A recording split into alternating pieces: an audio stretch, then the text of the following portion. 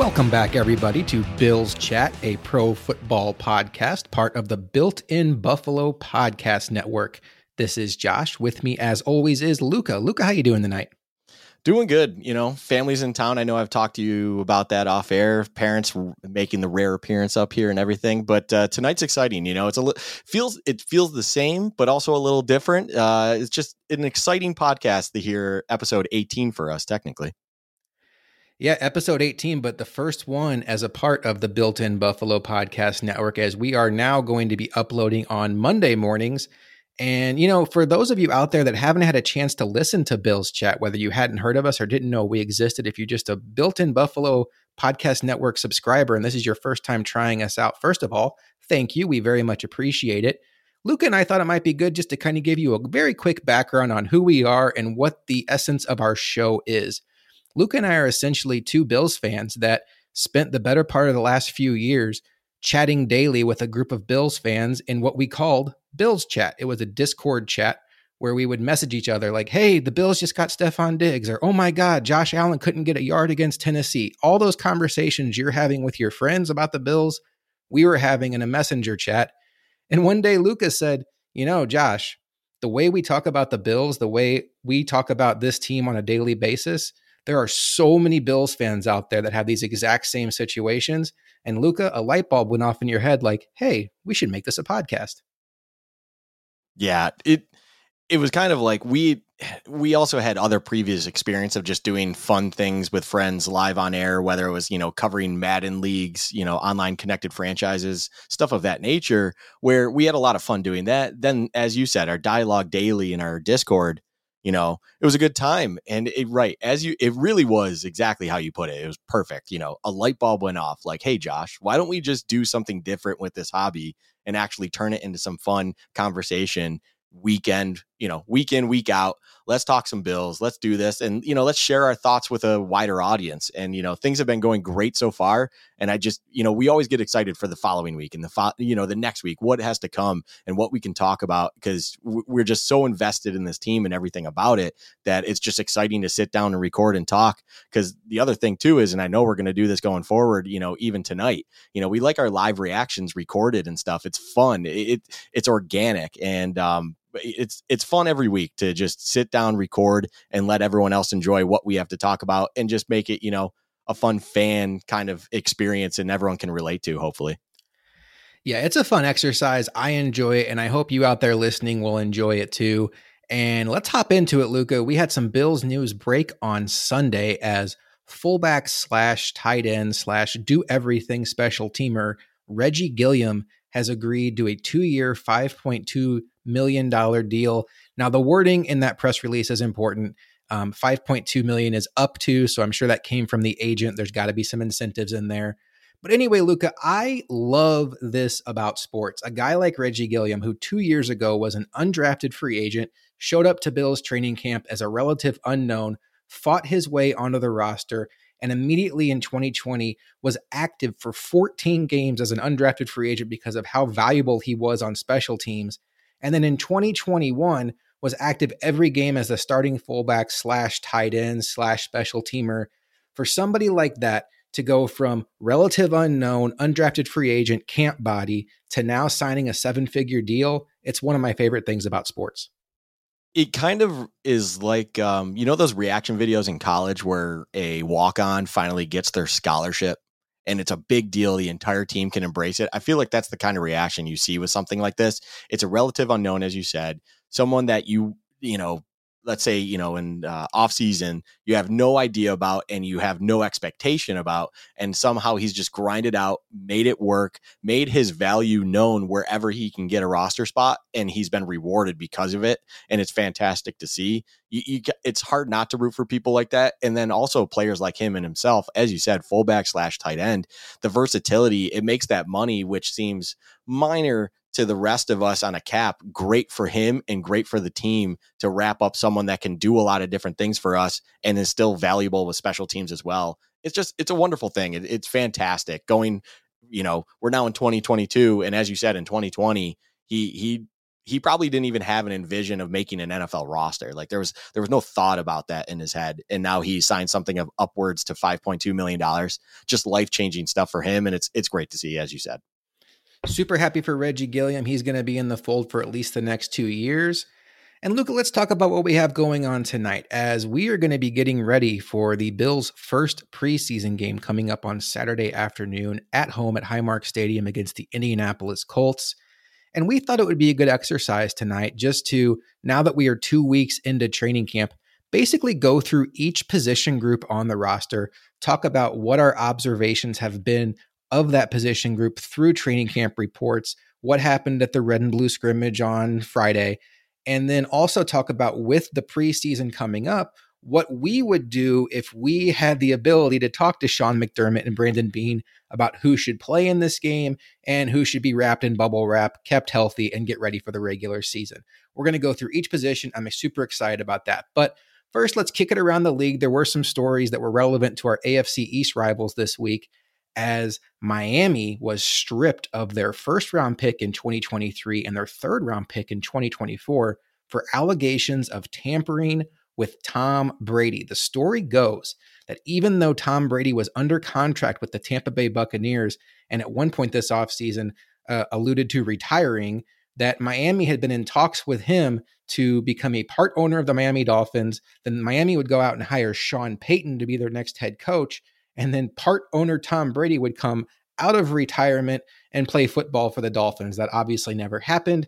And Miami got caught red-handed, and they lost a first-round pick in 2023 and a third-round pick in 2024. That first-round pick in 2023 is very important, Luka, because if Tua does not work out for Miami this year, that is very important ammunition that they could be using on their future quarterbacks. Speaking of AFC East quarterbacks, bad reports on Mac Jones out of Patriots camp.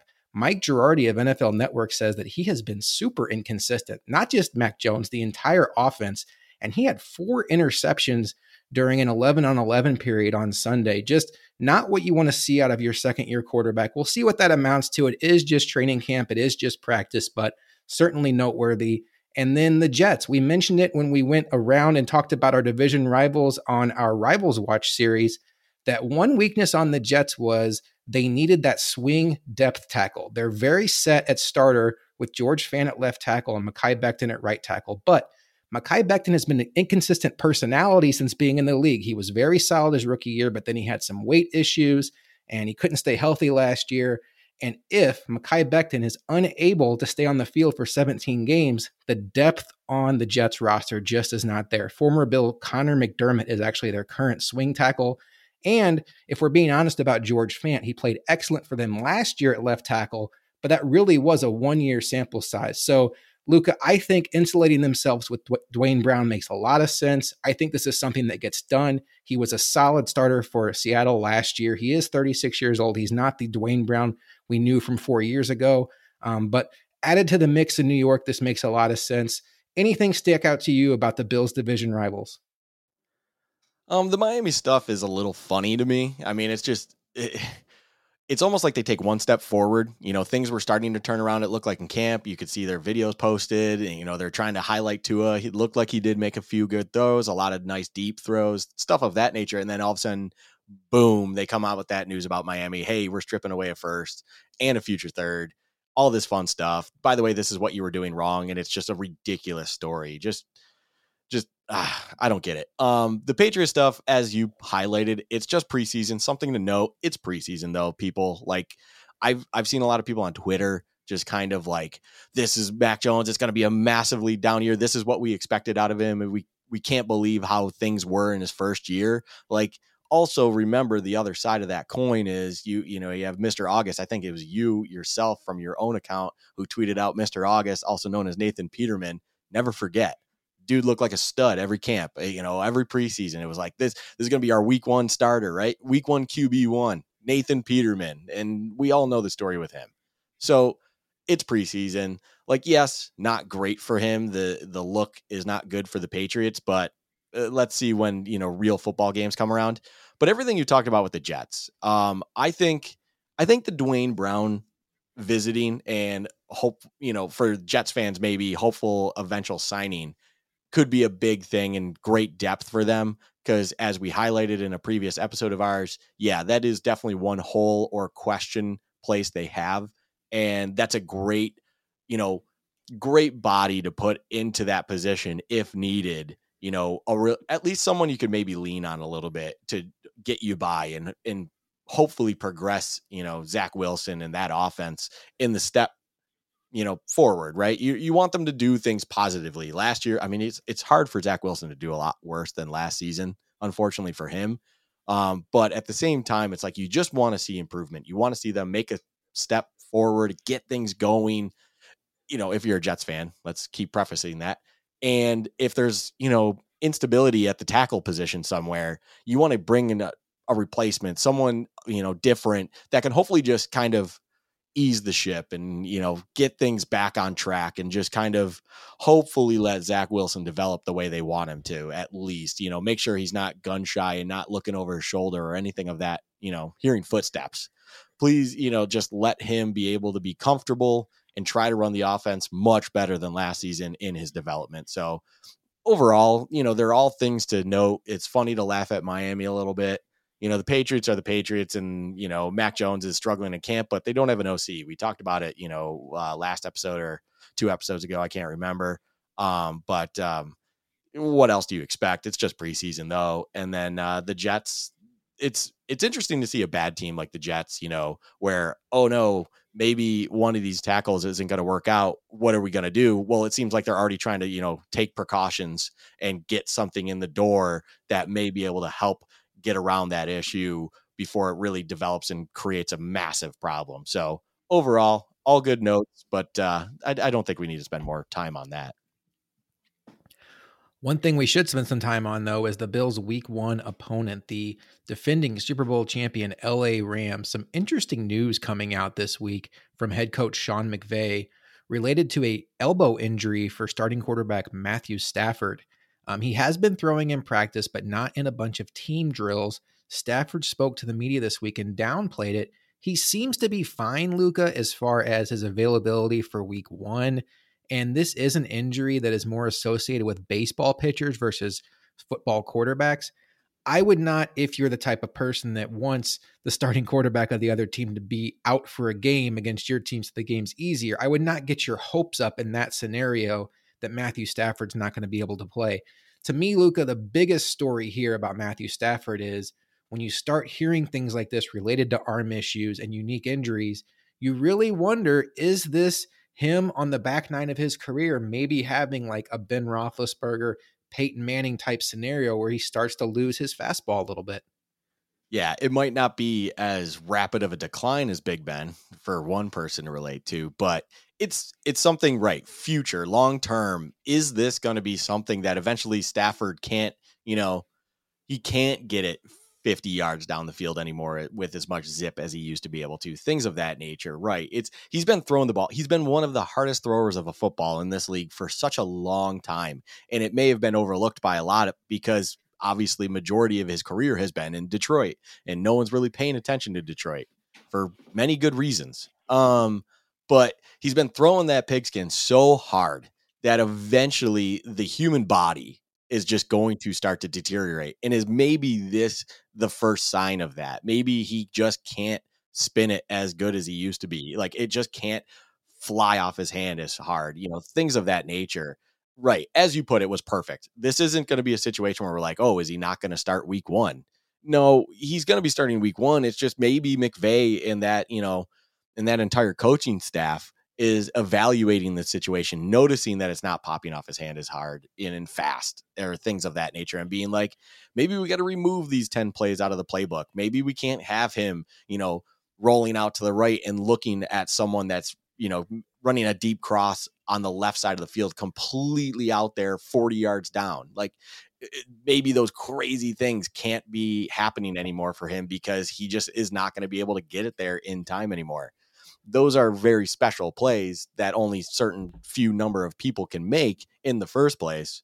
But maybe that's where we're finding it now. And then, as you pointed out, is it going to go down the road of Philip Rivers and Big Ben and all of that, so that eventually it's just going to be kind of, you don't run the offense through Stafford anymore. Stafford is just operating the offense as best as he can, and you're just trying to maximize what he can do. I don't believe that to be anything of concern this season. It's just interesting how it almost developed seemingly out of nowhere. I believe McVay even brought this point up kind of unprovoked. It was just like, oh yeah, no, Stafford's dealing with an elbow injury, just throwing some practice, not a ton, blah, blah, blah. Like nothing to be too concerned about. And it's like, wait, I mean, where did this start? Where did it come from? Why is this something that we're really learning of? I'm assuming someone just asked, why is Stafford not doing as many reps as you would expect? Maybe. I don't remember the full story of why this came out, but it's something to right. It's something to project for Stafford's career now, rather than something to look at for week one or is he even going to be able to last the season? Like he'll probably be able to last the season, you would think, unless this is much worse than McVay makes it sound. But this is something to monitor for more of his career sake. And how many more years does he have left in the tank? Yeah, it sounds like Stafford's going to be available for week one, barring some sort of a setback here with this injury. But one Rams player that may not be available week one is wide receiver Van Jefferson. He did have a minor knee surgery, and his week one status is in doubt. And the biggest NFL news this week is Deshaun Watson has officially been suspended 6 games, but Roger Goodell is appealing that. The story goes that Roger Goodell is trying to push for a minimum of 1 year suspension to maybe an indefinite suspension. That's all we have right now. We should find out more this week where that goes. It could be a situation where he gets suspended for a year and then Deshaun Watson's side and the NFLPA appeal. So this seems to me like it's far from over. And we will keep our ear to the ground on that story, as it is important to keep in mind from a Bills standpoint, speaking just of football, the Bills are the Browns' 10th game. So if a suspension for Watson does exceed 10 games, then he would miss that Bills game. All right, Luka, let's get into what we are here for tonight. It is time to get ready for preseason game number 1 against the Indianapolis Colts. And the way we are going to be doing that is we're going to go through each of the position groups on the roster, talk about what we have seen from various training camp reports, and who in that position group we think should play and who should sit in these preseason games.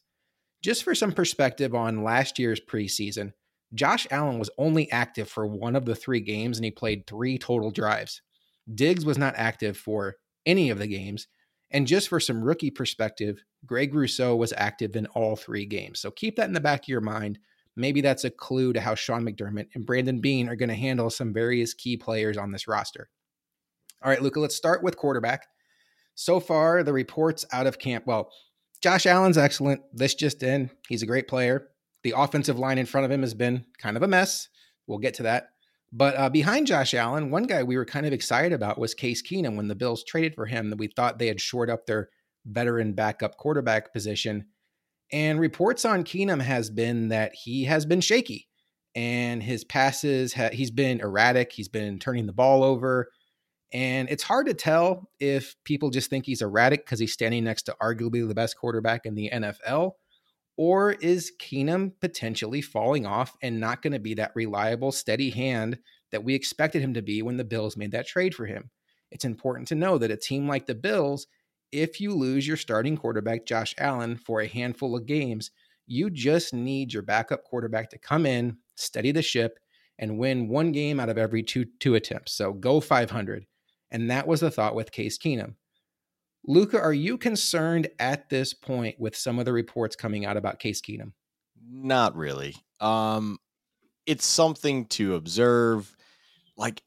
Basically, it doesn't sound like anything makes it seem that Keenum has the sky falling on him, and all of a sudden he has just plummeted. He's Big Ben now and can't throw past 5 yards. Anything like that where it's like, oh, wow, no, he actually can barely be a quarterback in the league of any capacity.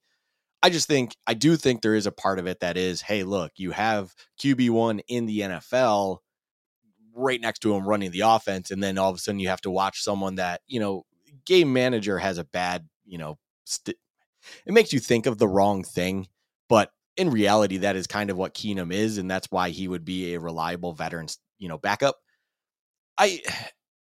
that's okay. And it's not supposed to wow you. And at the same time, yes, there have also been bad moments on top of that where it's like, oh, wow, these clips that come out that make it be like, oh, it doesn't look that pretty and it's not that good, or it's just quite honestly bad. It's a backup quarterback in the NFL. Like, if you are quarterback 33 in the NFL, you're probably going to make mistakes at a somewhat regular occurrence. Like, that's going to happen. There's a reason you're not starting in the NFL. There's a reason you're looked at as hopefully a top 10 backup or of that variety, right? You're not going to ever want to be someone that's you could honestly put out there on the field 1 to week 18 and just be like, yeah, no, this guy could get us, sneaking into the playoffs at 10-7 or whatever it is. Because as you said, a backup, hopefully they go 500. If you're starting quarterbacks out, hopefully they can win 1 in every 2. If it's 4, win 2 of them, and that's okay. Because then, in our case, Allen comes back and he should hopefully get the offense back into its well-oiled machine status and just get the train rolling kind of deal. So I'm not overly concerned with it. In all reality, I would hope to never have to deal with Case Keenum on the field. It's like, yes, he might be shaky, but he's a veteran in the league. Like, what more can you ask than someone that can at least be calming when called upon in obviously most likely very dire situations, whether, especially if it's live in game. Like if we're talking like mid third quarter, all of a sudden Allen just needs to come out because he needs to be evaluated for a concussion or a minor injury, whatever whatever the situation may be. Keenum's going to go in there and he's just going to kind of steady things, make everyone relax, feel okay, and just try to do the best he can in that crazy situation when all eyes are on him and on the Bills and being like, oh no, what is supposed to happen? Like, at least he's a veteran in the league. Like, you'd much rather him than say a 2-year, player where this is probably their first look in the league. Like, that is not a comfortable situation. Keenum is kind of the, what you're getting out of him situation. And there's a nice cozy blanket feeling with that. It's like, what you're going to get. Hopefully it's not going to be anything spectacular, but hopefully it's just enough to get you by and move forward and make sure the entire train's not off the rails before it really got rolling. So he's never supposed to be out there. Yes, he may look shaky now, but he's trying to just warm up with, limited snaps and probably an even worse offensive line and worse weapons around him and things of that nature, where it's like, in reality, he's going to have, if he's ever out on the field, you would hope he has a fully healthy offensive line. He's got all the best weapons he possibly can to then just run the offense as best as he can. He's not going to be Allen out there. I'd hope no one expects him to be. And like whatever. Like, to me, it's kind of like he's shaky, whatever. Like that's kind of how I look at it. It's like, not a big deal, people. Like, it's okay. It's very, very okay. I think context is important here too, because we're so used to the continuity on this team. Even Ken Dorsey, the new offensive coordinator, was the passing game coordinator last season. So a lot of the verbiage and scheme carries over for guys like Allen and Diggs and Davis and Dawkins and Morse and so on. A guy like Keenum is coming to this brand new, throwing the new weapons, and the trickle down effect with the offensive line injuries is a lot of the guys that would be on that number 2 offense are now being elevated to the number 1 offense. So he's playing with third string offensive linemen, trying to block a defensive line with guys like AJ Epinesa, Boogie Basham, Tim Settle, and Jordan Phillips. These are guys that could start in the NFL for a number of teams. So I think there's a lot of reasons that you could understand why Case Keenum would be off to a slow start. Let's talk about the preseason game, Luka. In my opinion, Josh Allen should not touch this game with a 10-foot pole. Put him in street clothes. He'll be nice and comfy on the sideline. I don't necessarily need to see Case Keenum too much. I think he's also too valuable to this team for what he needs to be in case something does happen to Allen. Give me 2-3 drives of Case Keenum, and let's make it the Matt Barkley show. What would you do with quarterback in game number 1? Yeah, first and foremost, if you do not have a fully healthy offensive line, and I mean all hands on deck, everyone is available, and you are putting out the best 5 you can, Allen should not be wearing pads. Period. End of story. Don't care.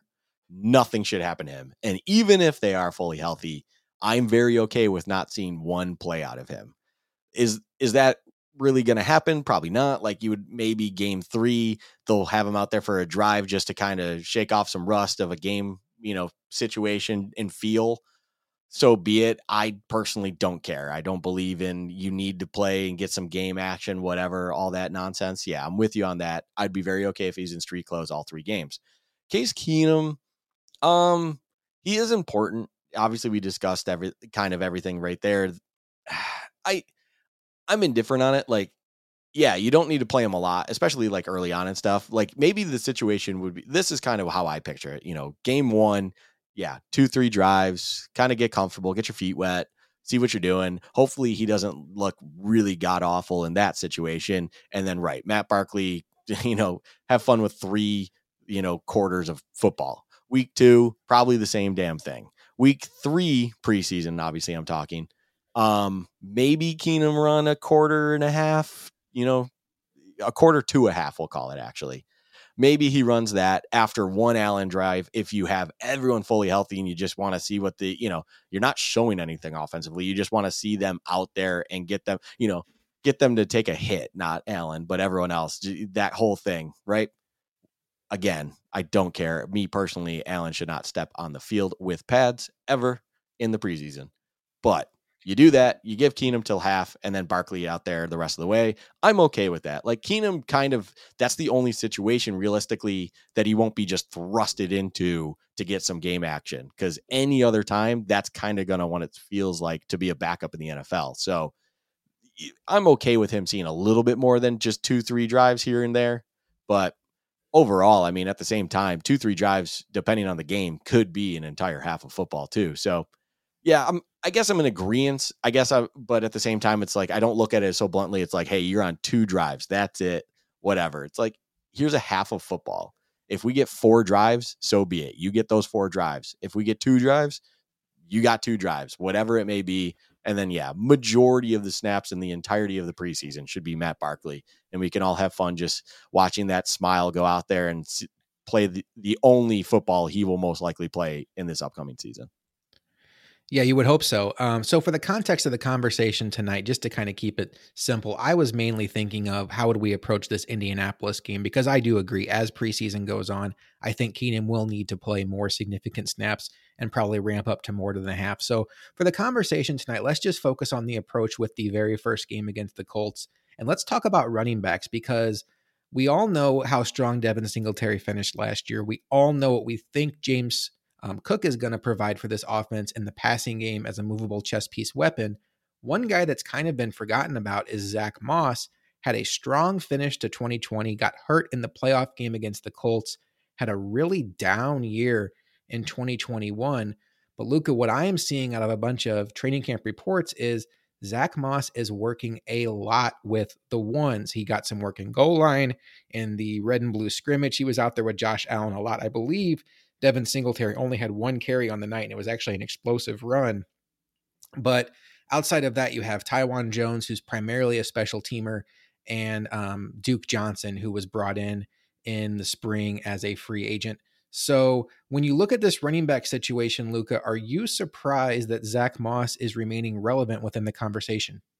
I'm definitely a little surprised. I didn't see it coming. It really felt like after last season, he wasn't the kind of guy that was going to then all of a sudden have a magical bounce back and really, start to fulfill the role that was what we thought he could have been near 2020 more.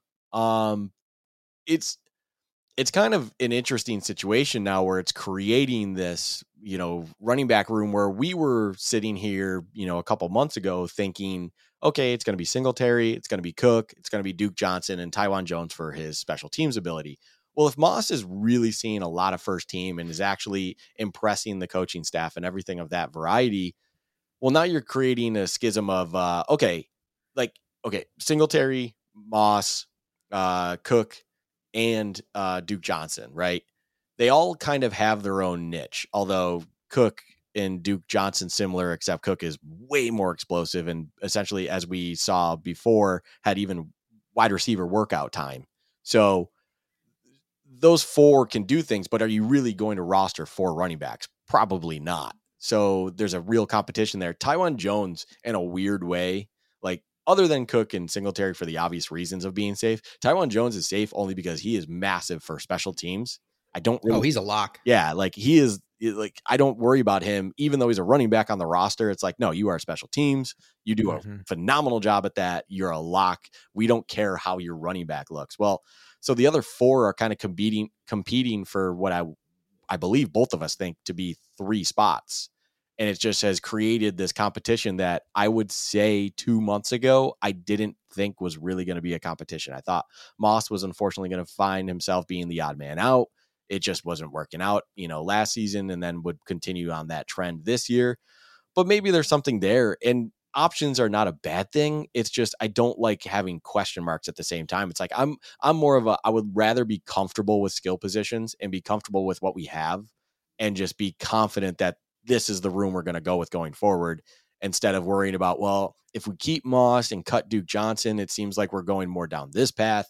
But if we cut Moss and we keep Duke Johnson, then we're going to go down, that path or whatever it may be. Like, I don't want them to have to worry about that kind of situation. I'm not saying that's necessarily a horrible thing. It's just, I thought this was something that was not going to be a problem. And now all of a sudden it is. It's definitely something of debate. I think the staff clearly has shown that he has looked great. He's getting a lot of work with the ones. This is hopefully going to be him bouncing back. But now what do we do? Because you're not rostering 4 running backs plus a running back that then it does special teams work. Like, that's not going to happen. So I'm definitely intrigued to see where this goes.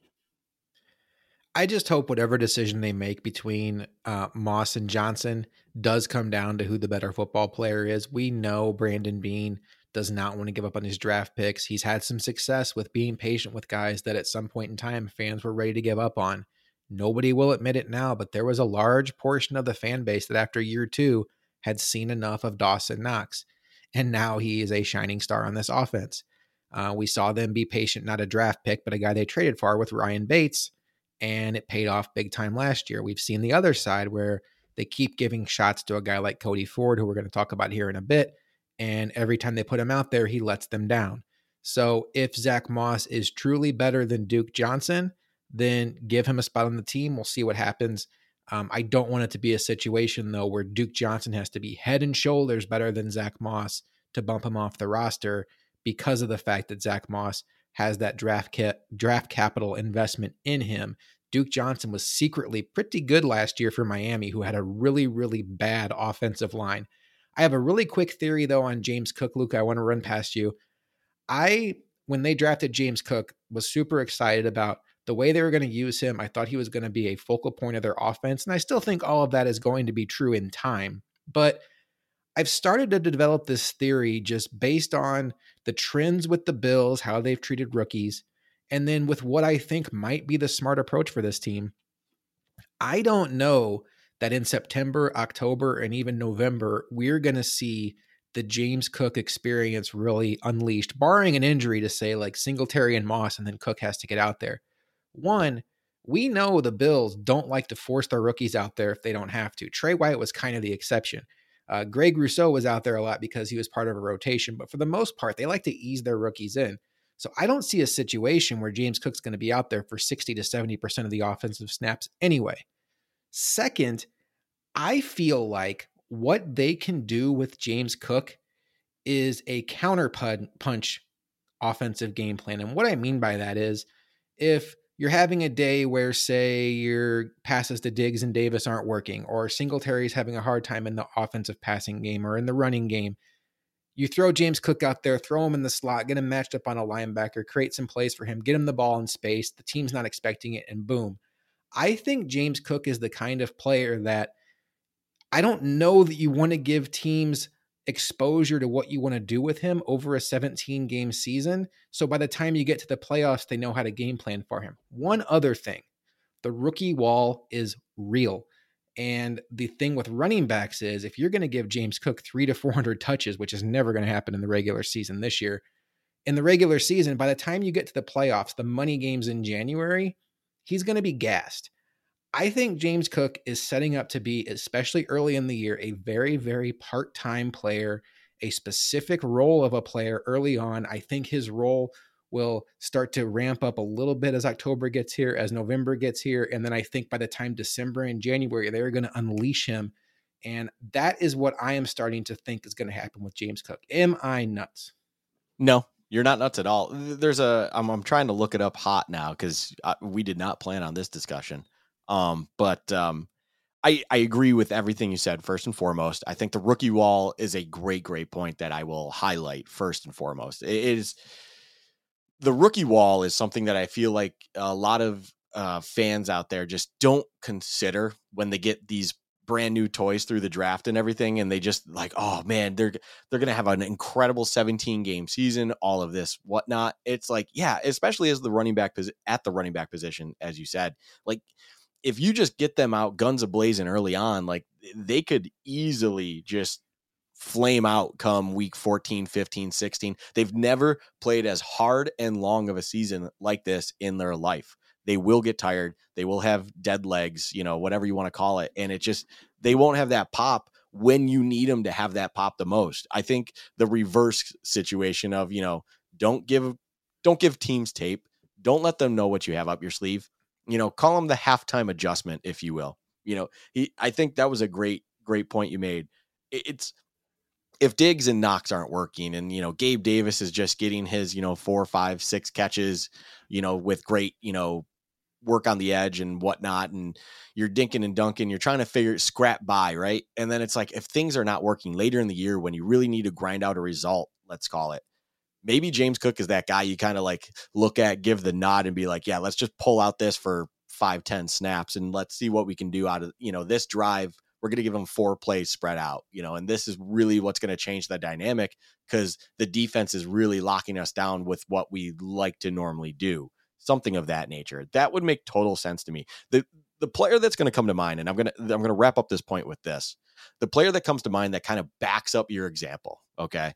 It's not for play style because they're identical and things of that nature, but they would almost confirm what a great idea, let's call it, that you are coming up with in utilizing James Cook. The player that I'm going to bring up, and it's going to sound weird, is David Johnson. So David Johnson was also, I believe, drafted in the 3rd round, ironically enough, too. But David Johnson is a guy that his rookie year, he did not really see any game time for a good chunk of the season, like early on, especially. Like, I think he would get special teams work here and there. Like, he would return kicks if our returner went down, the Cardinals returner went down. And then once in a while, they just put him in certain packages. And by the way, he would pop. There was a Saints game that I recall from that season, his rookie year, that he just like took this little swing pass and just chugged all the way down the sideline. And that was like one of his 3 touches of the game. So all of a sudden then injuries stacked up a little bit. So he was forced into a role of, just the guy. Well, it kind of gave everyone the flash of what was to come in that 2016 season, which everyone remembers David Johnson because 2017, everyone was taking him as a top 3 pick in fantasy drafts because he rattled off, 1,200 rushing yards. And I believe he came just short of 2,000 total all-purpose yards because it was like almost 900 receiving yards. It's that's the perfect example of why you don't. And Bruce Arians had a similar philosophy of what you're doing. It was like, you don't rush rookies in because you need them to get comfortable and things like that. And also remember, they're kind of on a pitch count. Like they are not used to the length of the NFL season and they're not used to the grueling grind that is the NFL. So you want to ease them in. You want to make them comfortable, give them limited stuff, here and there, whatnot, so that they are getting comfortable with the team and the offense and whatever might be going on, and then unleash them when it matters. Unfortunately for that Cardinals team with David Johnson in 2015, like it didn't work out the way they wanted because of just a mass amount of injuries. But hopefully the Bills wouldn't be in that kind of predicament. And you would have then in the money months of late December, and then obviously the real money months being, January, and then hopefully going into February, you have this beast of a changeup, this unbelievable halftime adjustment that is James Cook. And it's like, oh man, Singletary's not working on the ground. And then, we're scraping by, dinking and dunking and things and whatnot, but they're sitting up on the line, whatever. It's like James Cook's the kind of guy that if a defense is really coming up to the line, they cannot do that versus an individual like him. Like you can't do that first. If you have a linebacker with the entire defense and this safety's kind of creeping up a little bit, lined up on a Cook, you're done. It's over. And they have to respect it. And that could open everything up. And that's when you really want that to happen, of course, in January, in February, when the games truly matter. So, yeah, great points. I think that was an awesome thing to kind of bring up here to kind of emphasize. I do think there's a lot of people that want James Cook to be the guy coming out the gates. And it's like, whoa, pump the brakes a little bit. We have some guys in this, part of the offense that are okay and things, and that's okay for now, and ease him in. And let's make sure he's not hitting that wall and just kind of a shell of himself come January, when we really are probably going to need him here and there to explode and give us those big plays we know he can. And part of the equation of him becoming the guy full time, which we both agree is not going to be anytime imminent, is he needs to show that he can be a pass protector in the backfield for QB 17, because we can't have Josh Allen taking hits. Zach Moss is the best pass protector on the team. Devin Singletary got a lot stronger in that regard last year. All right, Luka, with this game against the Colts coming up on Saturday, my approach with the running back position would be Devin Singletary. You can have the afternoon off, sir. James Cook, I do want to see you out there. You are a rookie. Let's just get you some NFL action, a couple series here and there. I would expect Zach Moss to start the game, play a series or two, hand it over to James Cook. He'll play a series or two. And then it's going to be a mix of Duke Johnson. Maybe Tywan Jones gets a carry. That feels a little bit unnecessary. We know he's not here to be a running back. And then a lot of Raheem Blackshear. How would you handle the running backs in this game coming up against the Colts? I think that is 1,000% perfect. I think that game plan going into the Colts game would be money, and I have nothing else to add. I think that was perfectly said. That's exactly how I'd like to see it, and hopefully how it's done. Well, good. We don't have anything to argue about, because I think this next position, we may have some disagreements, because there's just a lot to talk about going on with wide receivers for the Bills. We know the top two, Stephon Diggs and Gabe Davis. They have been absolutely outstanding so far through camp. But the first thing we wanted to talk about coming into camp was who was going to take that slot role. And so far, it has been the Isaiah McKenzie show. He has been getting rave reviews. In fact, during a Sean McDermott press conference last week, he even let it slip that Isaiah McKenzie may have to be prepping for a more full-time role, which, who knows if Sean McDermott meant anything by that. But with Jamison Crowder missing the first week and a half of practice, he is back practicing now. Isaiah McKenzie got to practice exclusively with the ones. It is worth noting that even with Crowder back, McKenzie has been with the ones in that slot role. We still have Jamison Crowder. And then another story out of camp is 5th round rookie receiver Khalil Shakir has just been wowing people with his ability, not only to play the slot, which we knew he could do, but to win on the outside.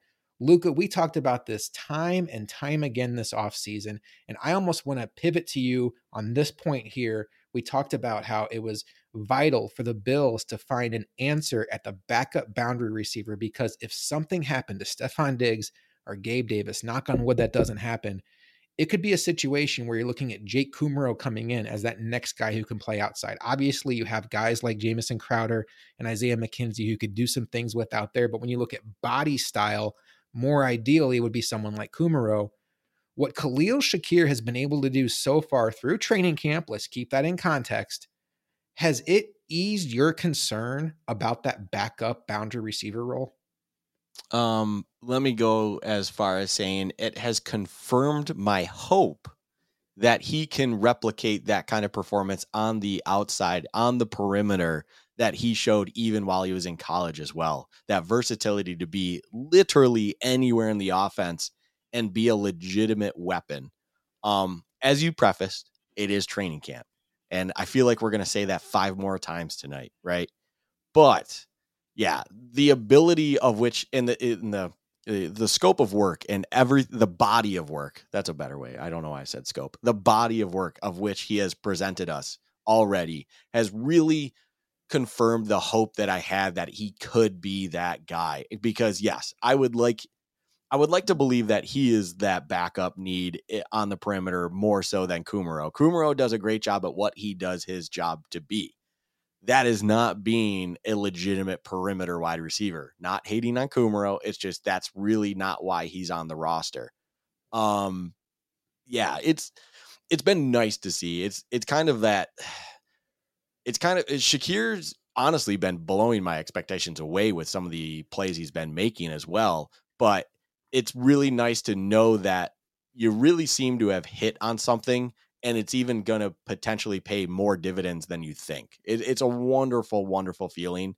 And I just hope that it's not just a training camp flash kind of situation, and he really can turn this into a reliable ability to show that on game days and whatnot going forward when called into action to play that style position. Like it makes me feel good. As I said, confirms the hope. So I'm feeling really good, but again, it's training camp. So let's see where it goes from here. There's a lot of reasons to be excited about Khalil Shakir, not only the training camp reports, but you remember back to the draft, it was almost universally accepted that the Bills got great value by the draft Knicks for getting him in round 5. He was a guy that I know Joe Marino said the Bills could have taken with their 3rd round pick, and he would have thought that was good value. We know Brandon Beane said he would have taken Khalil Shakir with the 4th round pick that they used to move up in the 1st round to take Kaiir Elam. So when you see this, it is confirmation, at least to this point, that he's a guy that can potentially help you. And that's huge. Another guy that has been stashed on the roster for the last couple years, on the last 2 years to be exact, and has really not had a chance to show what he can do due to injury is Isaiah Hodgins. And so far, reports for him out of camp has been somewhat up and down, but it seems like it's more up recently. I'm very excited to see what Isaiah Hodgins can do in a preseason setting. To me, he is on the outside looking in on that 53-man roster, along with a guy like Marquez Stevenson, who unfortunately had a injury this past week. It sounds like he's going to miss multiple weeks with what they're calling a lower body injury. But Luka, in the case of Marquez Stevenson, you never want to say an injury is a good thing, particularly for a young player that's trying to make his way in the league.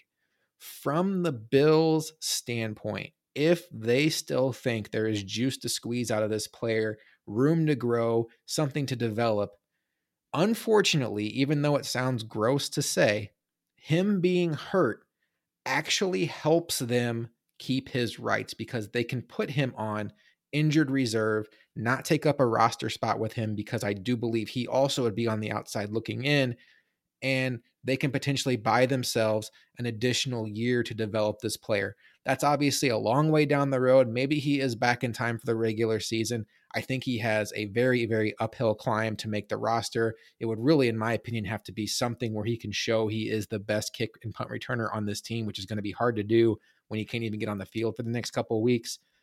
When it comes to wide receiver for this first preseason game, Luka, I have no interest in seeing Stephon Diggs or Gabe Davis on the field. I think they'll both be in street clothes. I'm ready to say I think Isaiah McKenzie should also be in street clothes. We know what he can do. If Josh Allen's not out there, if the starting offense isn't out there, I'm fine with Isaiah McKenzie taking the day off. Jamison Crowder, I don't really have a strong opinion either way. If he doesn't feel ramped up enough from his injury or his soreness to get into an actual game, I'm fine with him taking the weekend off, although I think it might be in his best interest to get out there and start showing us what he can do. I really want to see the starting outside receivers for the Bills in this game against the Colts, Khalil Shakir and Isaiah Hodgins. For Hodgins, what an opportunity to take himself from the outside to potentially the inside track to make this roster. And then for Khalil Shakir to show the coaching staff that he can be that guy that can win on the outside. And then in the slot, you'll have a mix of guys like maybe Jamison Crowder, maybe Tavon Austin, Tanner Gentry, the list goes on. And by the time you get to the fourth quarter, it'll be guys like Neil Powell. We'll see Jake Kumar, I'm sure, mix in. But that's what I would do. Flip a coin on Jamison Crowder, sit Davis, Diggs, McKenzie. That's my plan for the wide receiver spot. Yeah, the big 3 at this point is Diggs, Davis, McKenzie. I'm not playing them against the Colts. I'm not suiting them up against the Colts. I'd be shocked.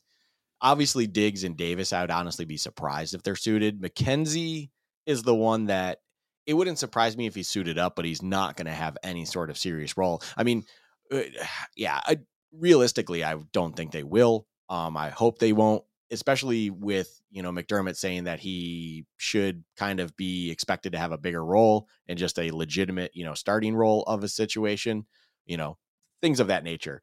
I'm with you. You're going Shakir, you go Hodgins.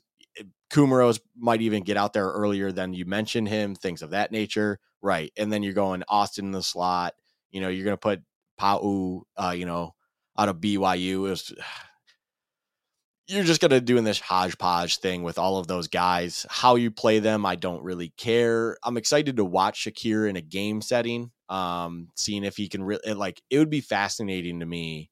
The thing that I'm going to be fascinated with is seeing where Shakir lines up, say his first 3 snaps on the field. Where is he lining up? Is it all 3 different spots? Is it primarily on the outside? Is it primarily in the slot? Where is he going to be? That's kind of what I'm going to be looking at, because to me, when you have someone like him in a preseason game, what you're trying to do, I feel like, is put him in a spot that he might be called into when the games actually matter, and you're trying to make him comfortable in that spot. If it's all over the place, to me, that tells me they're very comfortable with moving him around and trusting him, or want to see what he can do all over the field. Be called to do whatever it is they need out of him. And that's kind of what I'm going to be looking at with the wide receiver. Beyond that, yeah, it's how you said it, right. The big 3, sit them. The rest of them, give me the hodgepodge. Let's see what they can do, and go from there. And then just put a little bit of a spotlight on Shakir and see kind of where he's lining up and then what he does. Let's talk about tight end. We know Dawson Knox is going to be the starter. They brought in OJ Howard to be a high-end tight end number 2. So far through training camp, we really haven't heard much about OJ Howard being any kind of dynamic weapon in the passing game. You have heard terms used like stiff. Maybe you give him the benefit of the doubt, learning a new offense, playing a little slow, just trying to get the scheme down. But you have been hearing that he is a fantastic blocker. Either way, Howard is locked in as the tight end number 2 on this team. After that, you have a mix of guys like Quentin Morris, Tommy Sweeney, and Jalen Wademeyer. And what you've been hearing from guys like Joe Biscaglia and Matt Perino is that Quentin Morris is probably even better than Tommy Sweeney at this point, which is disappointing because I know Tommy Sweeney is a guy that's very popular in the locker room, but I just don't know what he offers you as far as a player at this point. These preseason games are going to be absolutely huge for guys like Quentin Morris, Tommy Sweeney, and then Weidermeyer at the tight end position. As far as how I would handle the Bills in game number 1, Dawson Knox obviously sit on the sideline.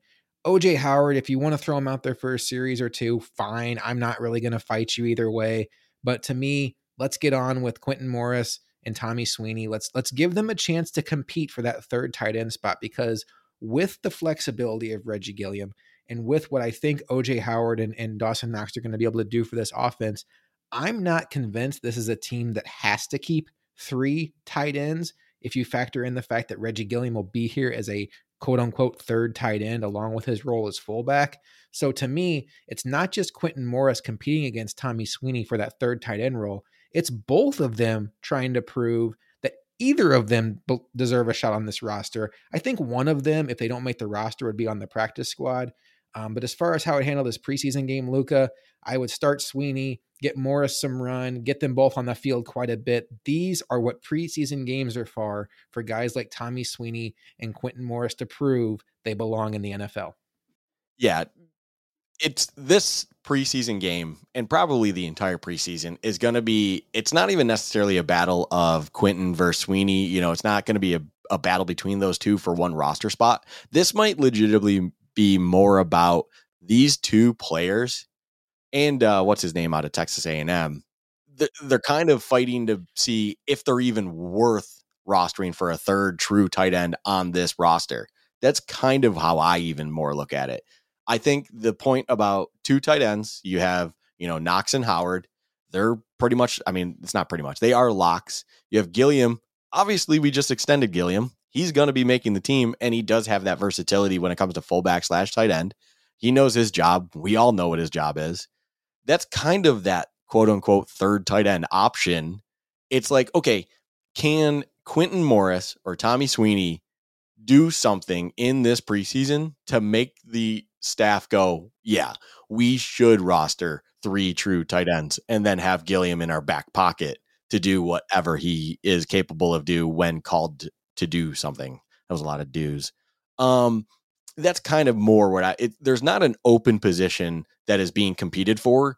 It's kind of can you manufacture that position or that need for that third tight end? And what are you going to do in this preseason to do that? So that's kind of where I look at it. I would be very okay not seeing Knox and Howard this game. As you said, just let them be. Howard, whatever, but I'm even more of especially if he's kind of looking clunky, we'll call it. I'm okay with resting him. Like, I'm not in the kind of mindset where it's like, oh, he's looking rough. Let's make sure we play him and see if something changes. It's like, hey, maybe he's just not at 100%. Maybe he's just whatever. You don't want to just then throw him into a game where he's going to be getting hit. It's like, rest him, get him a little more comfortable, make sure he can actually be at a true 100% and it's a little smoother, and then maybe give him a drive or two to see if things get better or whatnot. So sit those two out, have Morris and Sweeney and Wiedermeyer out there, and just see if one of them can show some flashes, show something that make them be worth rostering a third true tight end on this team. Like, I don't see that happening personally, but that's what this 3-game preseason should be for those 3 guys. We are absolutely aligned there. I am with you. I don't think there is going to be a third tight end, but that's what preseason's for. Prove us wrong. Let's talk about offensive line, Luka, because to me, the biggest story of training camp so far has just been the wrath of injuries on this unit. It started off, obviously, with the Roger Saffold rib injury, and then Spencer Brown has not been practicing because of his back injury. 2 updates on Sunday, though. Roger Saffold was activated off of the NFI list and did return to practice on Sunday. He did individual work, did some team work, but not any contact. And then also Spencer Brown was activated, and well, he's been active, but he hasn't been doing any team. He finally did team today on the second team. So he did some one-on-ones. Obviously, he struggled with that. He went against Von Miller, and apparently it wasn't pretty. But, there's a lot of guys that at full health that have been practicing for 3 months could go against Von Miller, and it wouldn't be pretty. We're going to talk about Spencer Brown in a second, but one other thing I want to point out. Mitch Morse had a veteran rest day today. No harm, no foul. That happens. Interestingly enough, Luka, Ryan Bates took center reps with Morse out Sunday. I think that's interesting because last year it would have been John Feliciano coming in to be backup center if Morse is out. If Bates becomes the backup center, I like that because that's a guy with experience in this offense. But what's more interesting to me is with Bates out of his natural position of right guard, it was Bobby Hart taking the right guard starting reps. Luka, we're at a point now where Cody Ford is going into his 4th year. Bobby Hart is essentially a meme when it comes to Bills fans. And he is beating out Cody Ford for the top interior depth player on this team. Obviously, there's guys like Tommy Doyle, Greg Manns, they're going to factor in. I don't think Bobby Hart is any kind of lock for this roster. Let's have a very quick Cody Ford conversation. Is it just time to give up on him? Yes. If Bobby Hart is beating you for time with meaningful reps, you're done. I'm sorry. Like I'm just going to be blunt about it. It's unfortunate. The promise of which Cody Ford had going back to his rookie season and everything being drafted, it's gone. Like, we have seen enough. There's enough tape out there. Yeah, and now Bobby Hart is beating you for meaningful snaps. Like, yeah, no, you're done. Unfortunately, just to be really quick about it, yes, in my mind, it's over. Like, I don't know what other reason you would have for doing such a thing. If you're sliding your guy over and then having him being replaced with a dude who just kind of goes into NFL systems as a 90-man roster kind of guy, and he is going to be cut probably, not even on the last day of cuts, and you can't start over this person when it matters. Yeah, it's over. You're done. Sorry, Cody Ford. It was a good run. See you later. My one hope for Cody Ford, and I don't want to say it was a hope, but I'll leave this door open for him, was I trust Aaron Kromer. I think he is one of the top offensive line coaches in football. And all offseason, I had been thinking, if Aaron Kromer thinks he can unlock something in Cody Ford, I will allow myself to believe that can happen because of how much I trust Aaron Kromer. The fact that Bobby Hart, on a day when Ryan Bates is playing center, can't even get on the field at right guard, it's time. I know there was some speculation that maybe the Bills can try to trade him, cut him, whatever. It's a waste of time at this point in time. Get Greg Van Roten out there, get Greg Mance out there. You know, Ike Botker obviously is hurt. Heck, Jordan Simmons, who they signed 2 weeks ago, get him out there. If Bobby Hart's playing over Cody Ford, it's time. Cody Ford, it did not work out. It's a second round pick that the Bills did not win on, unfortunately. All right, another guy who was back this week, we did mention it, was Spencer Brown on Sunday. And Luka, I want to have a larger Spencer Brown conversation because it's important to know the context of his rookie season. Last year, it was starting the season off with Deion Dawkins at left tackle and Darrell Williams at right tackle, and Darrell Williams did not do well. It was the fourth or fifth game into the year, they shifted Darrell Williams into right guard, and then they moved Spencer Brown into the starting lineup at right tackle, and he was excellent for about 3 or 4 games. And then he kind of tailed off a little bit, and he had to move over to left tackle for a couple games that Deion Dawkins missed. That did not go well, but that's okay. He wasn't training at left tackle during the regular season. He was training for right tackle. That is what it is. But then at the back end of the year, his numbers did tail off when you look at sites like PFF. And by the end of the year, he actually had similar grades to David Quisenberry. I'm going to give you credit, Luka, because the day after the Bills signed David Quisenberry, we had our Bills chat show, and you said that gave you hope, relief. We had talked about the need for a third tackle on this roster. We didn't want to rely on Tommy Doyle to be that guy who comes in if something happens to Dawkins or Brown. Quisenberry, who started for the Titans last year at right tackle, definitely ease that burden. But now, looking at it, Spencer Brown, dealing with a back injury, has missed all of training camp up until this point. He still is not able to get out there for teamwork. And I feel like as players right now, not trajectory, because Spencer Brown is a second-year player, so you would hope his trajectory is higher than a David Quisenberry. I think as players right now, they are actually very similar. And I'm wondering, Luka, that the longer this goes on with Spencer Brown not able to do teamwork, or at least first team offense teamwork, is it going to get to a point this preseason where the Bills say, hey, we have a game coming up against the LA Rams, who have a tremendous defensive line. Spencer Brown, we need you to get ready, but we're not going to force the issue. We have a solid option here in David Quisenberry. And at what point does it become, okay, this is David Quisenberry's job. Spencer Brown, when you're ready to roll, you can challenge him for that job, but we're not going to force you into the lineup just because you had that job at the end of the year. I think offensive line is a position group where you want the same thing over and over. You want to have the same 5 guys doing their jobs week in, week out. So in this circumstance, pulling it back now to Spencer Brown versus Quisenberry, if Spencer Brown really can't go week 1, if they feel like, hey, you're not at 100%, or hey, you just haven't looked that great, maybe it is because you haven't been 100% up until the week of, whatever the case may be, and they start to go with Quisenberry, to me, that is the sign of, okay, it's not there.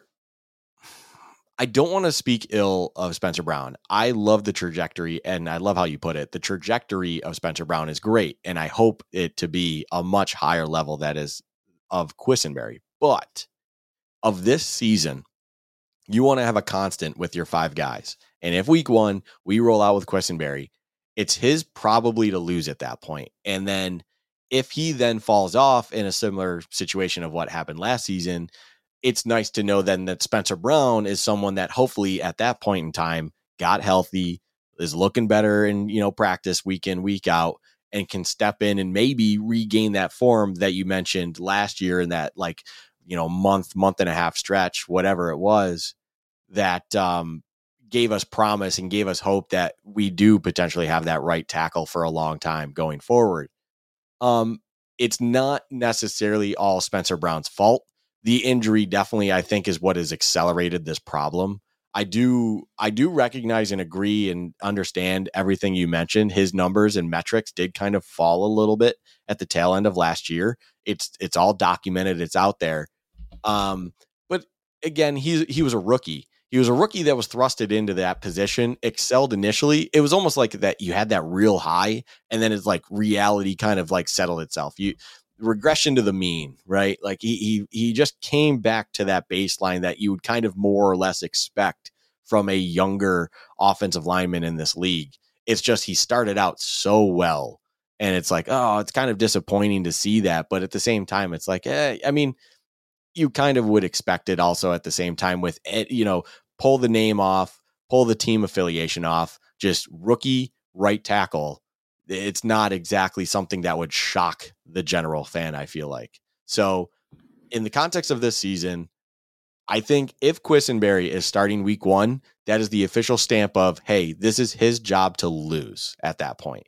Because I do think the most important thing, as I pointed out initially, is continuity and having the same 5 guys on that offensive line week in, week out. And if everything's clicking and everything's working, you are not going to change something like that just because it's like, oh, but we do have this young right tackle that we hope to develop and improve. It's like, no, you keep the good thing rolling. This is not a team where we're trying to develop a bunch of young guys and hopefully in 2-3 years really threaten for that Super Bowl. It's like, no. We're trying to do that literally this season. So yeah, Quisenberry, if it's his job week 1, he's not losing it unless he just really disappoints. And then the good news for Spencer Brown is hopefully by then he is fully healthy, much more comfortable, and could step in and kind of regain that right tackle role. Who knows? But yeah, I think week 1 is going to be huge. Whoever starts week 1, whoever is that guy week 1, that is the guy for the foreseeable future, like of this season. Of course, I'm not talking beyond the season, just this season. He is the guy. I don't think you want to kind of just change it just because. That seems ridiculous to me on the offensive line. I am with you 100%. This is not a situation where, like, if Tre'Davious White is not able to go week 1 and they're like, well, sorry, Trey White, this is Dane Jackson's job and now you have to prove you can take it from him. No, when Trey White's healthy, Dane Jackson or Kyer Elam or whoever they decide is not starter worthy is coming off the field. I don't think Spencer Brown has done enough to prove that. I agree with everything you've said about continuity. And I do think if I had to be a betting person today, I would say when the Bills open up against the Rams on opening night that the Bills' right tackle will be David Quessenberry. We know Sean McDermott is open to in-season changes. He proved that last year. I will say, if this scenario plays out, I know there will be some disappointment, at least initially, from a segment of Bills fans like myself, who were very excited from what we saw in Spencer Brown last year and thought we hit a home run with a 3rd-round pick. All of that is still out there. Not being the starter week 1 behind a guy like David Quessenberry, who's probably an average-ish starter in this league. Let's not boost him up to be more than he is. It doesn't mean that Spencer Brown still can't be a very good, if not great player in this league. It just means that at this particular time, he is not the best option for right tackle, whether it's because he's not fully healthy or he just hasn't been playing up to the standard that the Bills are expecting at this particular point. But the good news is, one of the biggest issues we have had with this team, depth-wise, is that swing tackle. And if Quessenberry becomes your starting right tackle, Spencer Brown as your swing tackle, I feel a lot better about your swing tackle situation as the guy that can go in and play for Deion Dawkins or Quessenberry if they get hurt. And I feel like I would sleep like a baby at night knowing that's a situation. You would need Quessenberry to play well at right tackle for that, and you would need Spencer Brown to get fully healthy. Let's talk about the preseason plan, Luka. I have zero interest in this first game of seeing Deion Dawkins or Mitch Morse out there. I would be very surprised if Roger Saffold suits up for this game. I know there's maybe a segment of fans that think he needs to knock the rust off. He hasn't been practicing much. Look, this is a veteran player. He doesn't need to get into a preseason game to get things down. Let's get him fully healthy and ramp him up for game number 2 or any game, obviously, that Josh Allen is going to be out there for preseason. Let's not mess around with this week. That's a perfect Cody Ford spot. Unfortunately, with the situation with Greg Mance playing with a brace on his arm, You might be forced to play Ryan Bates this week at center, and maybe that's why he lined up there on Sunday. I would be very hesitant about that. I don't care if this game goes poorly from a center snap exchange. This is preseason. I don't care if Greg Mance has a brace on his arm. If he can play, put him out there. We don't need to risk our starting right guard in a preseason game just because he's the only person that can play center. Find somebody else that can do that. And I would not play Dawkins. I would not play Morse. I probably, honestly, would not play Quessenberry. Spencer Brown won't be ready to go from a health standpoint. You wouldn't anticipate, or Saffold based on where they're at, early on in the week.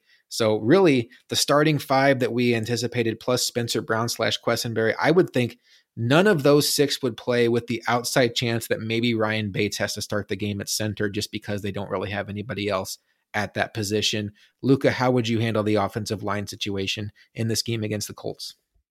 Yeah, if there's one area kind of that really highlights where injuries can still happen like they do any other game, in the preseason, that is the trenches. And that is where offensive line just, get an ankle rolled over, or any, one of those just classic, like incidental, mistaking, just bad place, wrong time, whatever it may be, misplaced foot. Do not risk anyone that actually is a legitimate starter at whatever position just because you want to worry about having a center, right? As you put it, like, do not play Bates. Just kind of find someone to do the job that you don't actually care about come week one. Like, I don't want to say it like that because you care about everyone, but they're not taking meaningful snaps. They're not being on that offensive line. Like, let's relax here. I think, and to the point, like, it's okay. We said, don't play Allen unless absolutely everyone is ready to go on that offensive line. Well, if you're already benching Feliciano and Morris, what's the point of playing any other of those guys anyways? Having, Bates out there and then a bunch of backups, Hart and whatnot, like, you're asking for a disaster. Like, that's not who you want to have building the offensive line with. And why would you just throw one or two out there just because? Like, it just makes no sense to me. Yeah. If one is sitting, if two are sitting, they all are sitting. Like, that's okay. You have your injuries, as you highlighted, and you have these two starters like Morse and Dawkins, that you are not going to be playing most likely. So why would you play anyone? Like, that's 4 of the 5/6. Like, what are we? Yeah. Don't play any of them. Play all the other guys. Who cares about the result? Who cares how the offensive line play really goes then at that point, and just get out of the game healthy with anyone that means anything to this roster. That's how I feel about this. We mentioned before with receiver that Khalil Shakir and Isaiah Hodgins were two guys that we were really excited to see extended playing time this week. I'm going to throw Tommy Doyle into that mix as a guy that I want to see almost play every snap in this game. There's no reason not to. He's a guy that came out of the draft, 5th round pick last year, a world of talent on the same athletic skill level as a guy like Spencer Brown, but he was more raw. To me, he was the guy that before this injury with Spencer Brown and the signing of Quessenberry, he was the guy that we were hoping could be that swing tackle. And there's still hope out there, although I'm very glad that the Bills aren't currently in a situation where they're counting on it. These are the games, especially where you're not playing your starters you wouldn't anticipate. Let's see what Tommy Doyle can do. Get him out there every single snap at left tackle. Let's see how he holds up. If you want to move him to right tackle, fine. If you want to move him to interior, I get it. But I want to see Tommy Doyle on an island blocking. I know the guys on the inside of him aren't going to be great. Hey, spoiler alert, the Colts are probably not going to be playing Buckner out there either. So it's not like they're going to be blocking some blue chip players. I want to see what Tommy Doyle can do in extended action. He is somebody that I have definitely circled in red ink as somebody that I'm keeping 2 eyes on during this first preseason game. Let's flip it over to the defensive side of the ball, Luka, and talk about the defensive line. You cannot say enough about the reviews of Von Miller. It seems like every day he is getting another beat reporter to talk about how awesome he is. Another guy with getting rave reviews is Ed Oliver, talking about how he is unblockable at times. And then after that, you're talking about trying to figure out who of the 3 young defensive ends on this roster is going to step up and be that rusher opposite Von Miller to really put pressure on offenses. We're talking about Greg Rousseau, AJ Epinesa, and Boogie Basham. Last year's 1st round pick, last year's 2nd round pick, and 2 years ago, 2nd round pick in AJ Epinesa. It sounds like, with the reports coming out of training camp, that Greg Rousseau has a strong leg up in that competition. AJ Epinesa started off camp strong. Seems like he quieted down quite a bit once pads went on.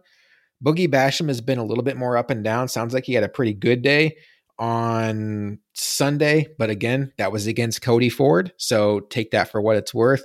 Greg Rousseau has been the one of that group who has been consistently getting good reports from the beat writers on hand.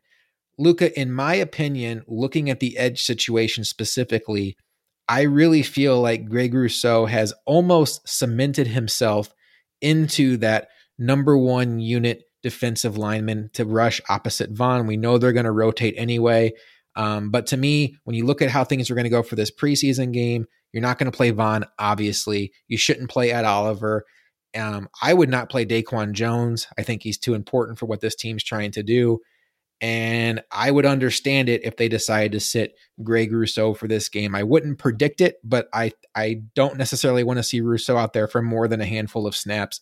Let guys like Epinesa, Basham, and Mike Love rush the passer, along with, Shaq Lawson, Tim Settle, and Jordan Phillips. I just said a lot there about the defensive line. Based on what you've been seeing, what you've been hearing, what do you think about the reviews coming out of camp, and how would you approach this game against the Colts? Yeah, Rousseau has definitely solidified himself to me as the 1B opposite of Vaughn. I think he's been the consistent person to put out there, and just when you're working a rotation, I think you just want consistency. It's a rotation of any position group. You want to make sure you know exactly what you're getting out of them. I've said that earlier this podcast. I've said it before in my life. It's funny because it's actually been hammered into me out of a different sport. There's a quality in soccer where you always want to know in your starting 11, you know exactly what you're going to get out of your midfielders or whatever it is. When it comes to a rotation on the defensive line and on this team, you want to know exactly what you're getting. You know exactly what you're getting out of Von Miller. You know exactly what you're getting out of Ed Oliver. And to me, it seems like Epinesa, as you said, quieted down once pads got on. Basham hit or miss, things of that noise. It's like, okay, you don't know what you're getting out of that. Rousseau, you know exactly what you're getting out of. Like, you saw what he brought to the table last year. It seems like he has been far and away the best of the young bunch. That to me solidifies you. You are the 1B opposite of Vaughn in the rotation. So yes, come the game against the Colts, probably not going to see. I would like to see him not play. Realistically, maybe he'll get like a few snaps. Wouldn't surprise me, but this is the kind of game where if you are vital to the team, let's think game situation. It's 3rd and long with the season on the line, and Rousseau's that guy you want opposite Vaughn to rush the passer and whatnot, to lock it down and close out the game. Vaughn was obviously brought in to be the guy to do that, but you need to have someone opposite, of course. If Rousseau's that guy, you're not playing him week 1 preseason against the Colts. If at this point in time, that is who it is, you're not playing him. Do not dress him, whatever. That's my opinion. I'm not going to be surprised if he does dress. I'm with you. I wouldn't predict him to not be playing, but I feel confident enough in myself and what it seems like everything is going on to say, I think he is the guy that they want to play opposite of Vaughn, at least when the snaps that matter the most, we'll call it, because I do like that this organization is kept with, we have a rotation on the defensive line. We like to do that. Jerry Hughes had the most snaps out of this defensive line last year, and it was just under 60% of something like that. Like, we always work a rotation, and I love that the consistency is there. But when the game is on the line, when the snaps really mean something, Rousseau's probably going to be that guy. So yeah, probably I just wouldn't play him that Colts game, and then just let everyone else get out there. I do like your point on Daquan too. He's pretty dang important to what this offense is trying to, or defense, not offense, defense is trying to do. So probably wouldn't play him as well, and just let everyone else settle and all the other people just do their thing and just pray that no one gets hurt. See what Epinesa and, Boogie Basham and all them can do, but just stay healthy, please, for the love of God. The depth is so important at that position group that, it would stink to have to deal with any sort of injury there. They are so unbelievably deep at D-line. It's unreal. Jordan Phillips and Tim Settle could start on a lot of teams in this league. Boogie Basham, second round pick, AJ Epinesa, second round pick. I don't know if either one of them at this point have proven that they would be high end starters or even quality starters, but the talent is at least there. Daquan Jones to me is everything we thought Star Lotulelei was gonna be, and he is so vital, particularly for the run defense on first and second down. I have no interest in seeing him out there. I think he's going to be such a huge addition, and one of those additions that we just have not been talking about. But once the game starts, I think the guys like Cover One and yards per pass who break down all 22 are going to be highlighting Daquan Jones making a world of difference on this defense. And two guys who are going to feel that difference are Tremaine Edmonds and Matt Milano at linebacker. If they can be kept clean, they could both have really big years. Let's talk about linebacker now, Luka, because I think we both agree that there's no need to see Edmonds or Milano out there in a preseason game against the Colts in preseason game number 1. You want to get them out there for the third game. I can understand that.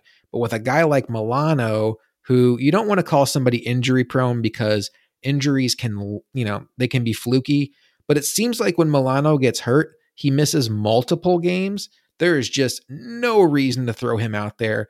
And I love the opportunity this provides somebody like a Terrell Bernard, who I think at this point in time is the direct backup to Matt Milano. I do not think we are dealing with a situation like last year with AJ Klein, where whether it was Milano or Edmonds who missed, AJ Klein would come in and be the backup. I think the situation is going to be a little bit different. Joe Biscaglia talked about this on his podcast this week, that maybe Terrell Bernard is more of the direct backup to Matt Milano, while Tyrell Dodson is the backup to Tremaine Edmonds. I want to see Terrell Bernard and Tyrell Dodson start this game and play a few series. I really want to see what Terrell Bernard can do in coverage. He's been getting rave reviews there. Can he block shed? Can he be somebody that gets off blocks and make tackles in the running game? And then beyond that, after you get to the second, third quarter, it's going to be guys like Balin Spector, Joe Giles Harris, Marquell Lee. If you want to throw Tyler Matakevich out there, I get it. He's important on special teams, but you can't protect everybody. Get him some snaps out there, whatever. No interest whatsoever in seeing Milano and Edmonds. And so far from the reviews you've been hearing from camp, you have to absolutely love what you've been reading about Terrell Bernard, Luka. Oh, absolutely. I mean, everything you see about him, I love descriptionary words of flashing and, things like that make you think he's sharp, he's on point, he knows his job, and he's doing it well. That's exactly what comes to my mind. And everything about Terrell, I'm with you. I want to see him lined up, I would love to see him honestly play majority of this game coming up and just really see what he can do with an entire, game full of tape and just, opportunity, we'll call it. Can he really be a reliable backup to Milano in that similar style position? I don't have, any reason at this point to think that he can't, but I want to see it a little bit more in a game time situation. I'm with you when it comes to the Colts game. You're not playing the two, you're not playing Edmonds and Milano. The rest, we'll call them, just put him out there. And I want to see Bernard kind of really just be a mainstay, we'll call it, out there in preseason. I want to see what he does with a large workload and everything you brought up. Like, what can he do? What does it seem like he is going to excel at? What maybe can he work on? Like, this is an opportunity where it's like he has nothing to lose. Give him just the game and just see what you really have here, because we've highlighted in previous episodes too, like if he's looked at as a direct backup to Milano, there's a contract situation with Milano that may come into play going into next season, in the 2023 season. Is he going to be able to show enough that make that debate a legitimate thing, or is it just going to ensure that, yeah, we need to make sure Milano's back and just continue on our way with this contract that's currently in place? All those questions can be answered if he can really show you something here in preseason. And I would love to just give him as much workload as possible. Shakir is a guy I'm going to be highlighting. And then this is number 2. This is a guy in the preseason that I'm going to want to see what he brings, just because it's kind of like I want to see him out there as much as possible, not because, I don't care about him, but because we have the value of, He's not going to be relied upon heavily going into this year. So we have this luxury of what can he do for us in a large workload and see what he can bring to the table here on this roster for, backing up Milano this season, but then even going forward too, what is he going to be like? So I'm definitely I am definitely interested to watch Terrell Bernard. Another rookie linebacker who gets an opportunity to play this week, you would think, is Balin Spector, the 7th-round pick. We talked about before on a previous episode that the suspension to Andre Smith really opens the door, gives him an additional 6-week window, or gives some linebacker an additional 6-week window to prove that they belong on this roster. And for a 7th-round pick, a guy like Balin Spector, if he can get in-game action and prove that he can hold his own on special teams, that could be the direct path to the roster. So someone like him proving he's good as a linebacker in these preseason games, that would be great. But if he runs down and covers a couple kicks and blows somebody up in the process, that can be huge for his chances of making this football team come cut down day. All right, Luka, let's have a tough conversation, because one position that has been struggling in training camp so far is cornerback. Not overly shocking, because superstar Tre'Davious White has not practiced yet. The Bills are saying he is on track, but they're being very vague about what on track means. I'm starting to get the vibe that it seems doubtful that he's going to be out there for opening day. I certainly don't have any inside information on that. That's just the vibe I'm getting, that maybe they're not expecting him to be out there. But it has been Kaiir Elam and Dane Jackson running with the ones. Obviously, Teron Johnson is a separate conversation. He's playing nickel. He's fine. He is not lumped into this conversation. You can write him in stone. But as far as Dane Jackson and Kaiir Elam goes, it seems like it's been up and down roller coaster, where one day Kaiir Elam sounds good, and the next day he's bad. Dane Jackson, up and down. But what I find interesting about Kaiir Elam, Luka, is the people who are at practice, and Joe Miller said this on his podcast, is even when he makes a big play, he's kind of grabby in the routes.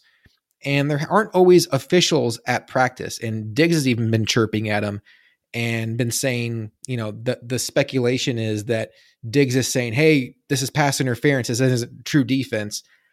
I'm worried about Kaiir Elam, how he's going to do an in-game action. And I'm going to pass it over to you here, Lucas, so I can take a swig of water as I'm fighting off this cough.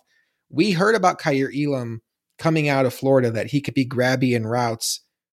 Are you concerned that that is the read coming out of training camp, that he's still having a hard time understanding how to cover guys without draping them? Yeah.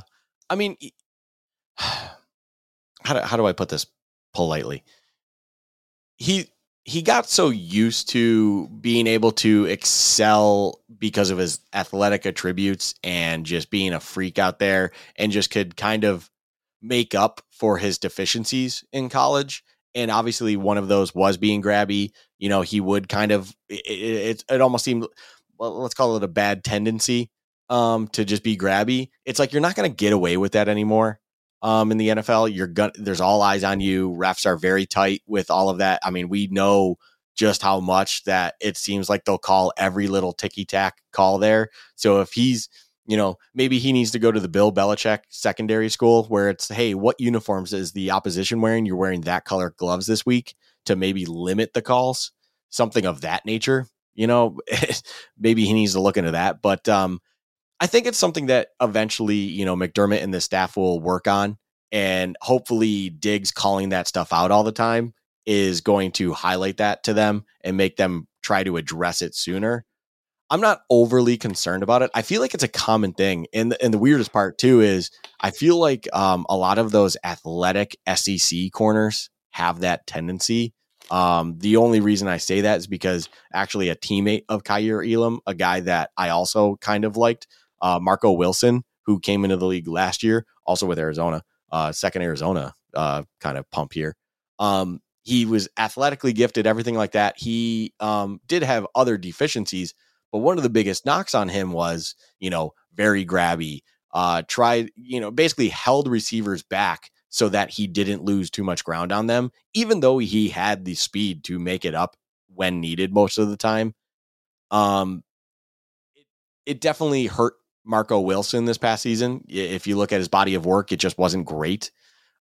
is just something he had to work at. And eventually I remember, seeing, and, you and I watch a lot of NFL. We watch around the league everywhere, and watching Marco Wilson early in the season, he was getting flagged for holdings and PIs all the time. It seemed like early on he was making great plays too. Don't get me wrong, but it just seemed like early on he was getting a lot of flags. And as the year progressed, I didn't see that. He also didn't get hurt there. So there was obviously a game stretch where he wasn't even available. But when he was with the Cardinals later in the year, it seemed to go away. And I think that just shows you that it's a coachable thing. Like, you can keep telling a guy, and eventually, like, I don't know what they're going to have to do with Kyer, if it just seems like it's not working come week 8, 9, whatever it may be, but it's a coachable thing. I think eventually they will be able to get around that. It's not like they're trying to coach him how to get faster or get slower or whatever it may be. They're just trying to tell him, like, hey, you can't be that handsy. You cannot be grabbing the jersey. These refs will flag that here every time. And these receivers are going to kill you if you do that, because then you're going to get in your own head or whatever it may be. It's definitely something that needs to be addressed sooner rather than later. Nip it in the butt. Do not let it become a habit that will last his entire career. But I'm not overly concerned. People have been also talking about the Diggs thing, going back to that one more time, and not sure what to make out of it. I look at that whole situation, Elam versus Diggs, and all of this as a good thing. Like, Diggs he's enough of a professional that he's not doing this at all in any negative light towards Elam. All of it's positive intention. He's highlighting it every time, like, kid, don't do that. Whatever it may be, you can't be doing that. Sometimes there's maybe a slap fight going back and forth, after the play, after whatever might be happening, jawing back and forth, whatever it may be. Like, there's something there, but it's all for good reasons. Iron sharpens iron. And the only way he's going to learn is if someone keeps pointing out what he's doing. And then eventually, you hope that McDermott and the staff will step in and be like, you got to stop doing this, or they'll be able to coach with him. We've seen that this, McDermott especially, and whoever, they've been able to get the best out of DBs. And eventually, I'm sure they're going to work with Kyer and just get this all figured out. I'm not overly concerned. I'm not overly worried. I think it's something to obviously keep watching as the season progresses, but I'm not going to freak out over it, right now as we're sitting here on, Sunday, August 7th. Like, that's not something I'm overly concerned about. We'll see how things go come September. It can be a double-edged sword with defensive backs, because if he starts off his career and he gets a couple defensive holding calls early, you get a reputation like that and referees start looking for it. And then those bang plays, you don't get the benefit of the doubt that someone that's more established, like a Tre'Davious White, might get. We are a long way from that being his reality. And I want to make it clear that any concerns we have about Kyer Elam is not about his ability to become the player that the Bills drafted and to be a starter and a long-term, maybe even future star for this team. This is all about the near future. We know what Sean McDermott and Leslie Frazier do with these defensive backs. They maximize their talents, and I'm still very high on what Kyer Elam can be in the future. But this question is very much about, is he the best option to be out there on opening day against the Rams? If Tre'Davious White cannot play, the Bills may not have much of a choice. But one option they have, Luka, is another cornerback they drafted. Christian Benford is getting rave reviews out of camp. Now, he's not like Darrelle Revis out there just shutting down people, but the reports you're reading on him is he's getting mixed in with the ones on defense. It doesn't look too big for him. He's not on an emotional roller coaster. If he gets beat, he's going on to the next play, and his head is still in the game. He plays with good body control, plays with good leverage, and he's just kind of a steady Eddie out there, which, if you think about what Levi Wallace was in this defense, it wasn't flashy, but you never really had to worry about him getting out of a game. Something happened on Sunday that I think is noteworthy, because I think as this training camp has been going on, it's almost been perceived to be a competition between Dane Jackson and Kyer Elam for who's going to be that boundary corner opposite Tre'Davious White. I think if Tre'Davious White was healthy week 1, the Bills would prefer to do what they did with Cody Ford his rookie year, which is one series, you're on the sideline, Ty Nsekhe plays. 2 series, you're out there playing, rotation. I think a similar rotation, I don't know how the series would be divided up, where Tre'Davious White's on one corner. Obviously, you have Johnson in the slot. And then on the other corner, you have Kaiir Elam and Dane Jackson essentially rotating, where Kaiir Elam can go out there and play for a few series and then come off and watch on the sideline. Obviously, at some point, one of those guys is going to establish himself as the better player and they would get more playing time. And I think the hope would be it would be your first round pick. However, the reality of their situation is Tre'Davious White may not be ready. And what happened on Sunday at training camp was Dane Jackson was getting all of the first team reps. Christian Benford was rotating in with Kaiir Elam. I don't think this is a situation where fans need to panic. I would look at this as a glass half full, that a cornerback you drafted on day 3 is getting confidence from coaching staff that he can be out there against the ones and get valuable playing time. Luka, can you see any scenario where if Tre'Davious White's not healthy, the 2 boundary cornerbacks against the Rams on opening night are Dane Jackson and Christian Benford? I definitely could see it. I think you've brought up things before where this coaching staff has been known not to, overwhelm rookies. They don't like to just absolutely throw them into the fire. Hey, buddy, this is your job. Have fun, right? They don't do that style coaching. They don't do that style development. So in that regard, there's Dane Jackson, been in this building for years, knows the defense, everything like that. They can trust, they know what they have in him. And then they just work that rotation, how you brought it up with Benford and Elam. I don't think it's a negative thing either. I think that's something that shows you like, hey, look, Elam was a first round pick. His trajectory is insane. And the hope for what he can become with, in years to come will be phenomenal. But the reality is he's a rookie this year. And now we have this beautiful potential maybe guy that we drafted, as you pointed out, in the 6th round. And if all of a sudden they can trust him to the point to rotate him with a first round pick, there's nothing negative about that. There's no reason to be pessimistic about Elam because he's being rotated with Christian Benford if everything about Benford has been positive. That's kind of how I look at it. It's not necessarily that Elam has come down to the level of a 6th round pick. It's the fact that there's a 6th round pick that they have found unbelievable reviews on and seen things out of that they can go, you know what? Let's see if we can work a rotation with him and Elam. And then you just have Dane on the other side. If Trey is to miss some time, like I don't see a negative problem. Like it's not negative. There's nothing wrong with this. I don't see a problem with it. I think that's only good and almost highlights exactly what the coaching staff wants to do with rookies anyways. So it's like it's a pleasant surprise for them. I feel like, they have these 2 rookies that they can kind of rotate through with then a, veteran on the other side that they can kind of rely on while we're in this situation, unfortunately, where Trey White is out for however long he may be. Well, let's talk about the preseason plan for game number 1 against the Colts. Tre'Davious White obviously not going to play in this game. He wouldn't play if he was fully healthy. He's that important, but he's not going to be ready to go by this game. Taron Johnson, I have no interest in seeing him out there. I don't think the Bills will play him this week. I am ready to say, Luka, while I don't think he's a great player by any means, he's a player that the Bills obviously cannot afford to lose. I don't think Dane Jackson needs to suit up this week. He's a guy that until Tre'Davious White comes back, until further notice, he is the number 1 boundary corner on this team. And in a game against the Colts, preseason game number 1, not worth it. We have enough young guys behind him where these snaps are going to be valuable in-game action for them. And Dane Jackson is still a young guy. He's going into his 3rd year. This is more of a compliment to him that I think he's at least at the point where the Bills would be very poorly off if he had to miss time, especially with what's going on with Tre'Davious White. I don't need Dane Jackson out there. To me, you start the game off with Christian Benford and Kaiir Elam at the boundary cornerbacks. And quite honestly, Luka, I want to see Kaiir Elam get a lot of run in this game. I'd be cool if he played an entire half. Same with Benford.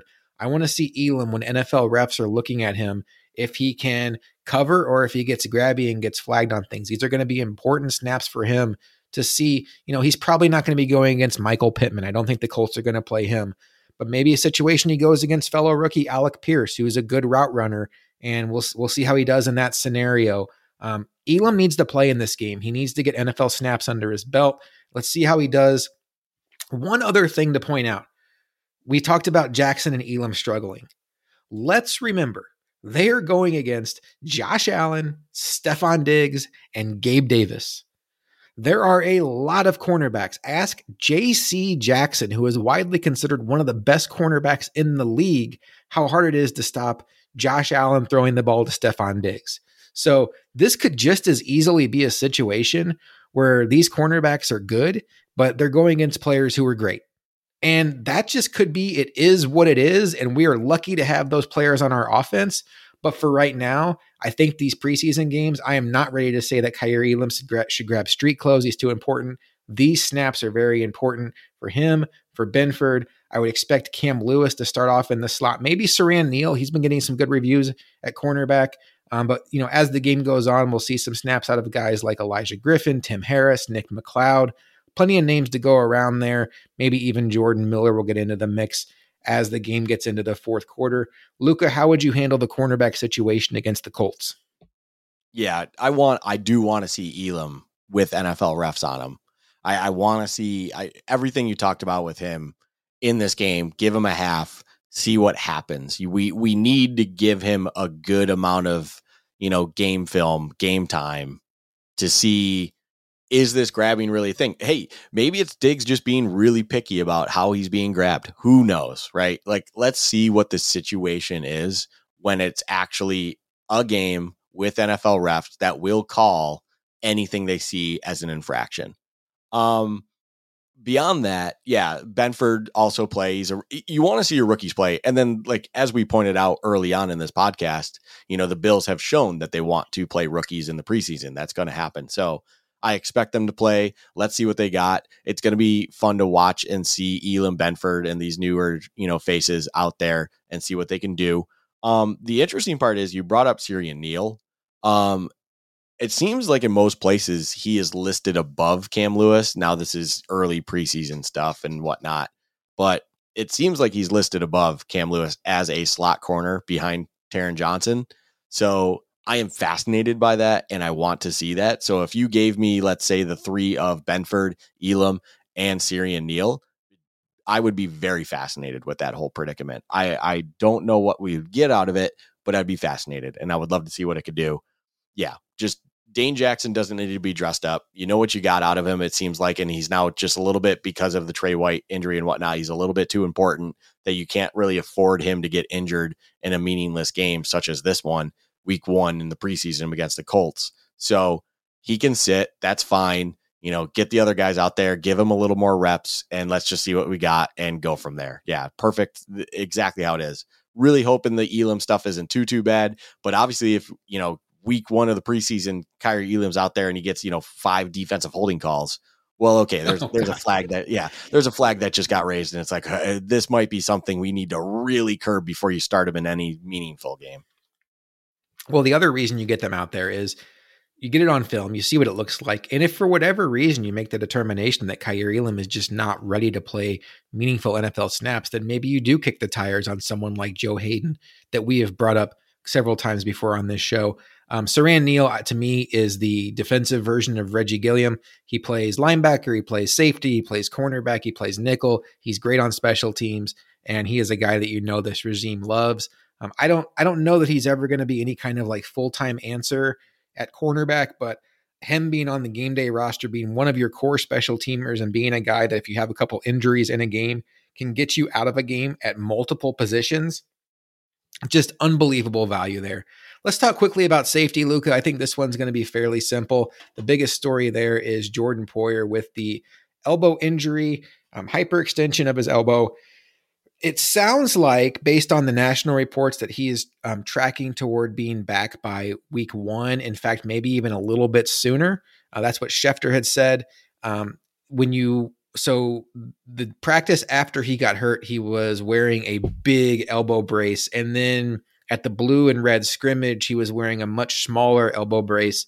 And then I'm trying to remember which podcast I heard this on today, and I cannot remember. I'm almost positive it was Mike Catalana on Buffalo Plus said that Jordan Poyer had nothing on his arm today, which I am not a doctor. I don't pretend to be, but that sounds encouraging to me. I feel like Jordan Poyer is the kind of player that if he can breathe, he's going to be out there. I'm not worried about anything along that. I don't think there's any real concern he's not going to be available for the Rams game. Certainly no thought to putting him out there against the Colts in a meaningless preseason game. Micah Hyde is back practicing again. Zero thought in putting him out there against the Colts. Right now, to me, it's coming down to Jaquan Johnson and Damar Hamlin is who is going to be that direct backup to Jordan Poyer and Micah Hyde if one of those guys goes down in the regular season. It sounds like Jaquan Johnson is separating himself in that competition a bit, which is interesting because he's a guy that has not had a chance to play since being on the Bills outside of a couple spot starts when one of those guys was out. Last year, I believe it was against Houston was the only time he played. But he could be a starting level player that we just never know is good because he's behind two All-Pros that never miss snaps. So these preseason games are going to be big for guys like Jaquan Johnson, Damar Hamlin. Nick McLeod's a guy that has been playing some safety also with cornerback. And, Josh Thomas is going to factor in there also in the safety mix. When it comes to this game, no Hyde, no Poyer. Everybody else is going to be out there, in my opinion. Yeah, no Hyde, no Poyer. Jaquan and Damar, get him out there. Go through the other guys that might be there that you want to see what they got, I guess, and get on with your day. Hopefully for Damar and Jaquan, one of them can really establish and separate fully and be that backup just in case. But other than that, it's like, yep, I'm okay. Don't play the two All-Pros. Let's get on with our day. We're getting through preseason at this position, and we feel good.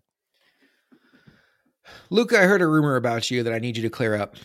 I heard that even though you're a Bills fan, that on third down, when the Bills have the ball this week against the Colts, you're going to be rooting for the defense. 1,000%. Yes, that is accurate. Because you want to see the punt god. Is that rumor true? Absolutely. 1,000%. Let me just say that again. Yes. Get the offense off the field. Let's see what punt god's got. Yes. Oh, man. Can you remember the last time a punter was this hyped? I guess it would have been Mormon, but he wasn't hyped coming in. He kind of made his reputation after a few flashy runs where it was like, man, is the punter the fastest guy on the team? Okay, so what's been going on with punting competition in all seriousness? It sounds like, based on the reports, and look, I cannot say this enough. If you don't subscribe to The Athletic, do so. Joe Biscaglia's write-ups of practice are as good as it gets. And I say this with the biggest compliment I could think of. He is an absolute nerd when it comes to kicking competitions, and I love it. He has his stopwatch out. He is tracking hang times. It is everything you would want to know about what's going on with punting. Here's what's been going on. I'm not going to give you all the details from his story because that's unfair to him, but I'm going to give you the gist. When this competition started in the spring in minicamp, it was a situation where Matt Ariza had more kick power. His kicks were going further than Matt Hawk, but Hawk had more hang time. So it was the line drive versus the hang time. And then the other issue that we all know about is Matt Ariza had never been asked to hold in his career because at every stage of his development, he has been the best kicker on the team. So somebody else has been the holder. So he had to prove he could hold, and he had to prove he could develop his hang time. Well, since the spring, the vibe I'm getting from reading Joe Biscaglia is, one, his holds have been perfect. Every time he's held, even in the blue and red game, Tyler Bass's kicks were right through the pipes. And I will trust Joe Biscaglia when he's watching the technique of the hold, saying that his holds are perfect. And while he has not caught up completely with Matt Hawk in regard to hang time, he has narrowed the gap to the point where it is not even noticeable, and the distance is still way further than Matt Hawk. Luka, I don't think we need to really talk about who's going to play or who's not going to play when you're talking about two punters. I would expect them both to be out there. We can have a larger conversation about this punting competition. I feel like, barring something completely unforeseen, that this competition is over. It's punt god. Yeah, no, Ariza's got it. I would be shocked if fellow ASU alum Matt Hawk is still on this roster come week 1.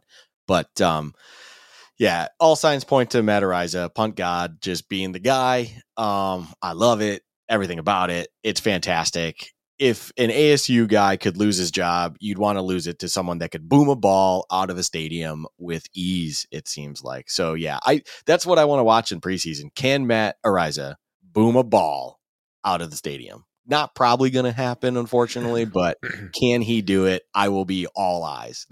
I might be more hyped up to watch punts than I am to watch Shakir catch the ball. Might be weird to say, probably in the minority on that one, but you can't argue with me on it. It is exactly what I will be watching. I'm just proud of you that you're going to be watching, because when we started this podcast, you told me you refuse to watch preseason games. You only want to watch quality football. And we'll be honest, when you have guys like Jamarcus Ingram and Tim Harris in there in the fourth quarter, it's not necessarily the best of the best. But you have turned the corner. Obviously, now that we are creating this podcast, you have to watch, but you are committed to watching this game on Saturday. I'm going to watch it once live, and I'll probably go back and watch it again and take notes before we're back on the air. Any other final thoughts on this game? Anything else we haven't talked about that you're looking forward to, or are you just more mad at me that I'm making you watch this game?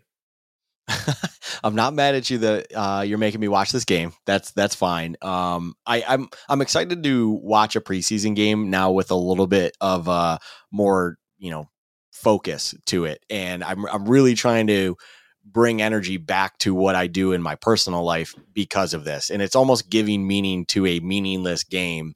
And for that, I am thankful for preseason football being here. I have nothing additional, though. I think we did a great job covering everything. And again, I just want to point out one more time, I am very excited to watch punts on Saturday. Yeah, no, I'm very, very excited.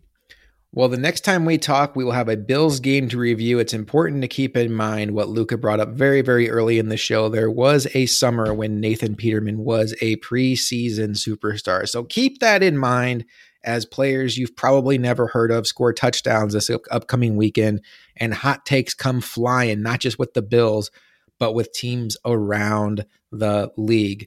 So we would like you to keep it glued here to the Built-in Buffalo podcast network all week. We will get you ready for this Bills and Colts preseason game on Saturday and keep you up to speed on everything happening at Bills training camp practices.